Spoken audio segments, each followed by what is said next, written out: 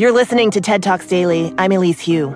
Farming feeds all of us, and big farms in rural areas face volatility not just from climate change, but also from fast-changing technology. How do farms keep up? In today's conversation from TED at BCG in 2021, farming champion Beth Ford sits down with TED's business curator, Corey Hajim, to discuss her ideas to make farms more resilient in the future.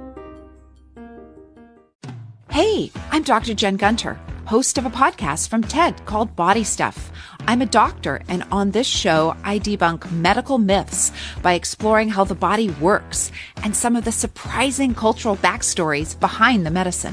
Next up, what's the secret to having healthier poops? Look before you flush. Listen to Body Stuff with Dr. Jen Gunter on Apple Podcasts, Spotify, or wherever you get your podcasts. Here with me today is Beth Ford, the CEO of Land O'Lakes, a farming cooperative that works across the United States and in dozens of countries around the world. And she's going to share with us her vision about how to create a better future for farmers that's both environmentally and economically sustainable. Hi, Beth. Thank you so much for being here. Thanks for the invitation. I'm looking forward to the conversation. Let's first talk about the broadband issue. How big of a problem is this? And how does it affect the farming community, both as you said, as families and as businesses? So the estimates have been that 18 million Americans lack broadband access, 14 million are in rural America. Now, having said that, the broadband, trying to remember what the name of the organization is, did a study, and they actually say the number's more like 42 million. And the reason is the mapping is inaccurate. So what could happen is, let's say I have a 7-Eleven in a town, and that has Wi-Fi or broadband access because they laid a line. It would show up on the map as though that community largely has broadband, and it does not. And so it's a significant issue. Think about the education of your children. I know you have 3, I have 3. And there were, many of them were doing remote schooling. Well, what's happening on the farm, this is legitimately what's occurring, is that the teacher from the town is driving paper homework out to the farms to give them the homework so that they can continue to go to school. And that's just one example of many. And so this is a major challenge because if we don't have basic wiring, like you said, we need like a 1930s rural electric initiative where we go across the country and we make this should be a right. This should be something that is a basic, like mail delivery and electricity. This should not be just for those who have. And the scale of it is, the estimate is to be $80 to $100 billion to close this gap. But the challenge of that is that you get the funding, and then how is it implemented? Now, we all know you can't just say, I say, well, I don't go in as CEO, go to the board and say I need $100 million for this tech platform. And then, we approved, here's the return. And then I go in and I throw it to the business unit heads and I'm like, you guys decide who's in charge of that, right? And there's a little bit about it. It becomes a jump ball between, the FCC and the USDA and then the governors and suddenly we don't have enough and we're in the couches looking for quarters and nickels to pay the pizza guy so that we can finish this off. As though it's not a priority. As though it's not a priority. As though it's somebody else's problem. And it is all of our problem. This is a national security issue. I cannot say it, more directly. So it's a major issue because I'm concerned about speed here. In addition to the funding. And the good news is this has been bipartisan support whenever I speak. I speak to the National Governors Association, the State Departments of Ag. Name it. Name the administration official. I've done it. This is a bipartisan issue. It has to be a prioritization issue. It has to be something that we decide as a country is a priority. And it means in every state. I've heard stories about, you've put Wi-Fi or in some of these communities, they've put Wi-Fi on the buses and then, kids are sitting outside the local library or the local McDonald's to do their homework. And it's just so unfair. It's unacceptable. Unacceptable is the right word. It also affects the businesses, right? The farming as a business, because there's so much technology being used. Well, there is, so oftentimes I'm at an event and they're talking about all this cool new tech. And listen, I just said we use satellite technology. We have big data and analytics, John Deere's tractors or auto steer. And I'm like, how can you are you using that? No. Why? Well, because I lose connection. And so I can't utilize it. There's so many exciting investments and innovation occurring in the sector that will make farmers more efficient, will be better for climate and the environment. I'll talk a little bit about that in a minute, but none of that can be used if we don't have the appropriate technology access, if we don't have broadband. These are data-intensive models, and they require bandwidth to do so and to utilize them effectively. So it's a major issue. So that from a business perspective, it's an efficiency, it's a sustainable production issue, and then back to the community, again, stable operating environment. I constantly have my mother in my ear like, you're only as happy as your least happy child, right? Oh. Right. And why is that? Because, if you can't feel confident your child has the best education, has access to a doctor, pretty hard to be focused on your business. And farming is a business.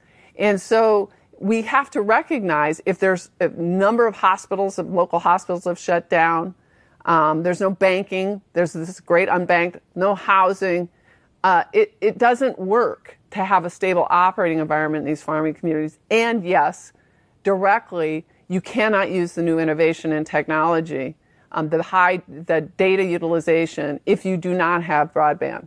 So the technology is a challenge, and as you said, it's so important for the business. And you mentioned climate, so I'd love to dive into that, because in addition to sort of challenging market dynamics, you also have climate volatility and an increasing weather volatility, and technology is helping to address that. Can you talk a little bit about the technology that's being used by farmers to manage that volatility?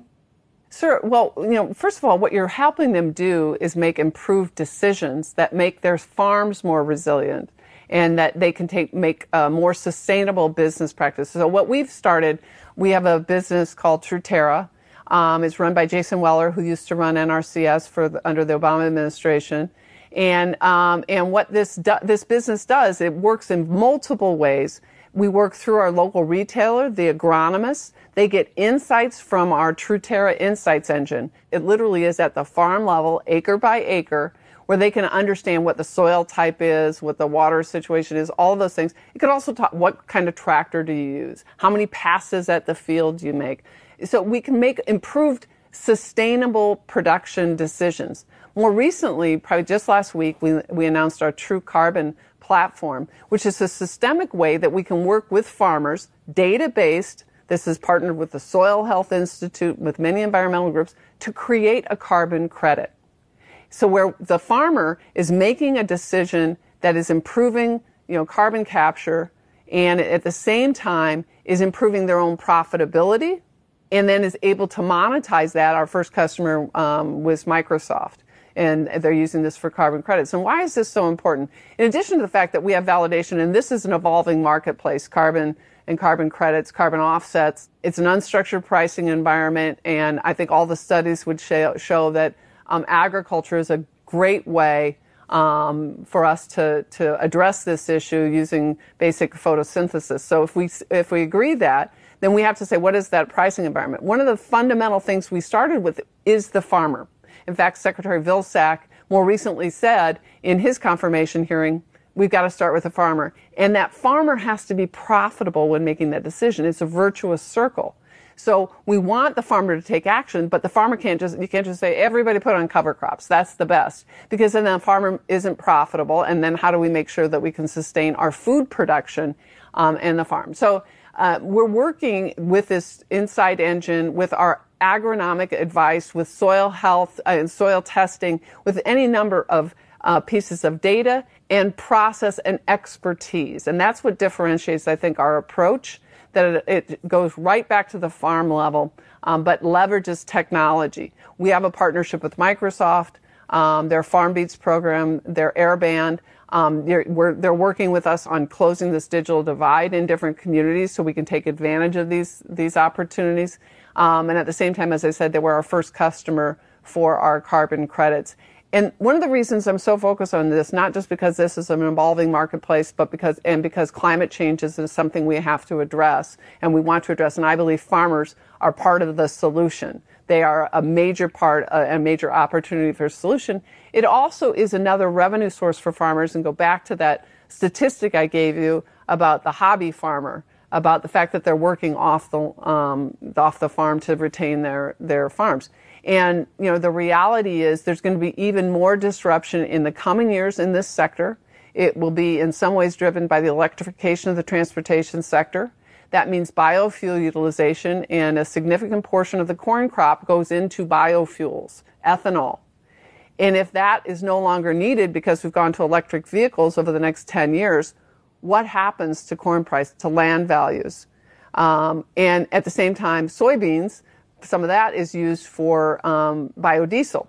So that will be a major disruptor to row crop farming.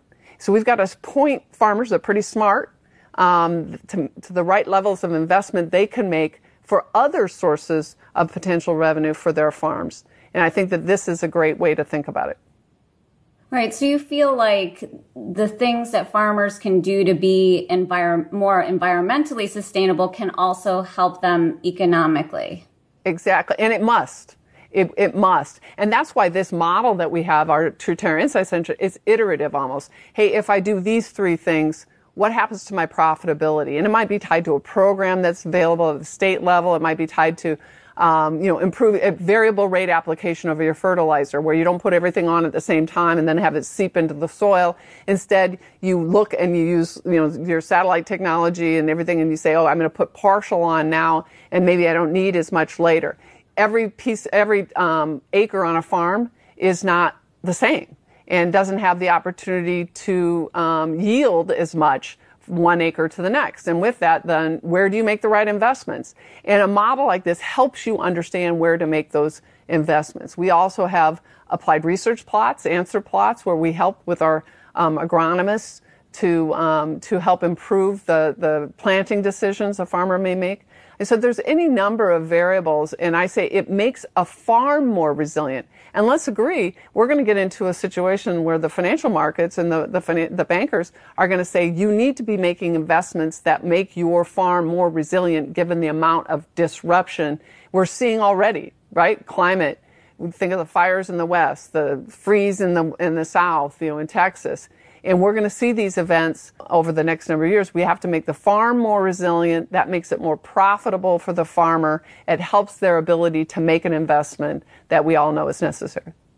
But you mentioned that it can also be a revenue source. Can you give an example of how, a climate mitigation technique also provides revenue for a farmer? Well, there's two things. One, I was just mentioning more directly, this true carbon, where you're generating a carbon credit because you're able to prove the new practices you're putting in place is going to reduce that. And you use that proof with the soil test in advance, and then a number of years later. You may use a stabilizer, for instance, and that would mean that you don't have some of your nitrogen you're putting on or using kind of seep into the soil.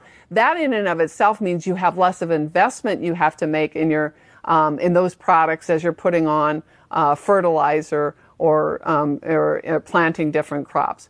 But then more directly, that credit that you develop, because this market is evolving, can be sold. So what we're doing with the Microsoft partnership here in their purchases, if you are able to prove this tonnage reduction, it's like $20 a met ton for a carbon credit. So it's a more direct line payment for that in and of itself. And that's an evolving marketplace. We're going to see, we're also partnered with Nori, it's a platform like eBay, and they want to be the eBay of carbon credit trading. This is very early stage, but it's an exciting opportunity because we know it's going to take this kind of innovation, this creation, this technology to address climate change. And the farmers can be in a position where they can be part of the solution.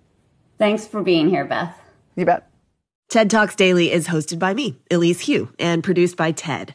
Theme music is from Allison Leighton Brown, and our mixer is Christopher Fazy Bogan. We record the talks at TED events we host or from TEDx events, which are organized independently by volunteers all over the world.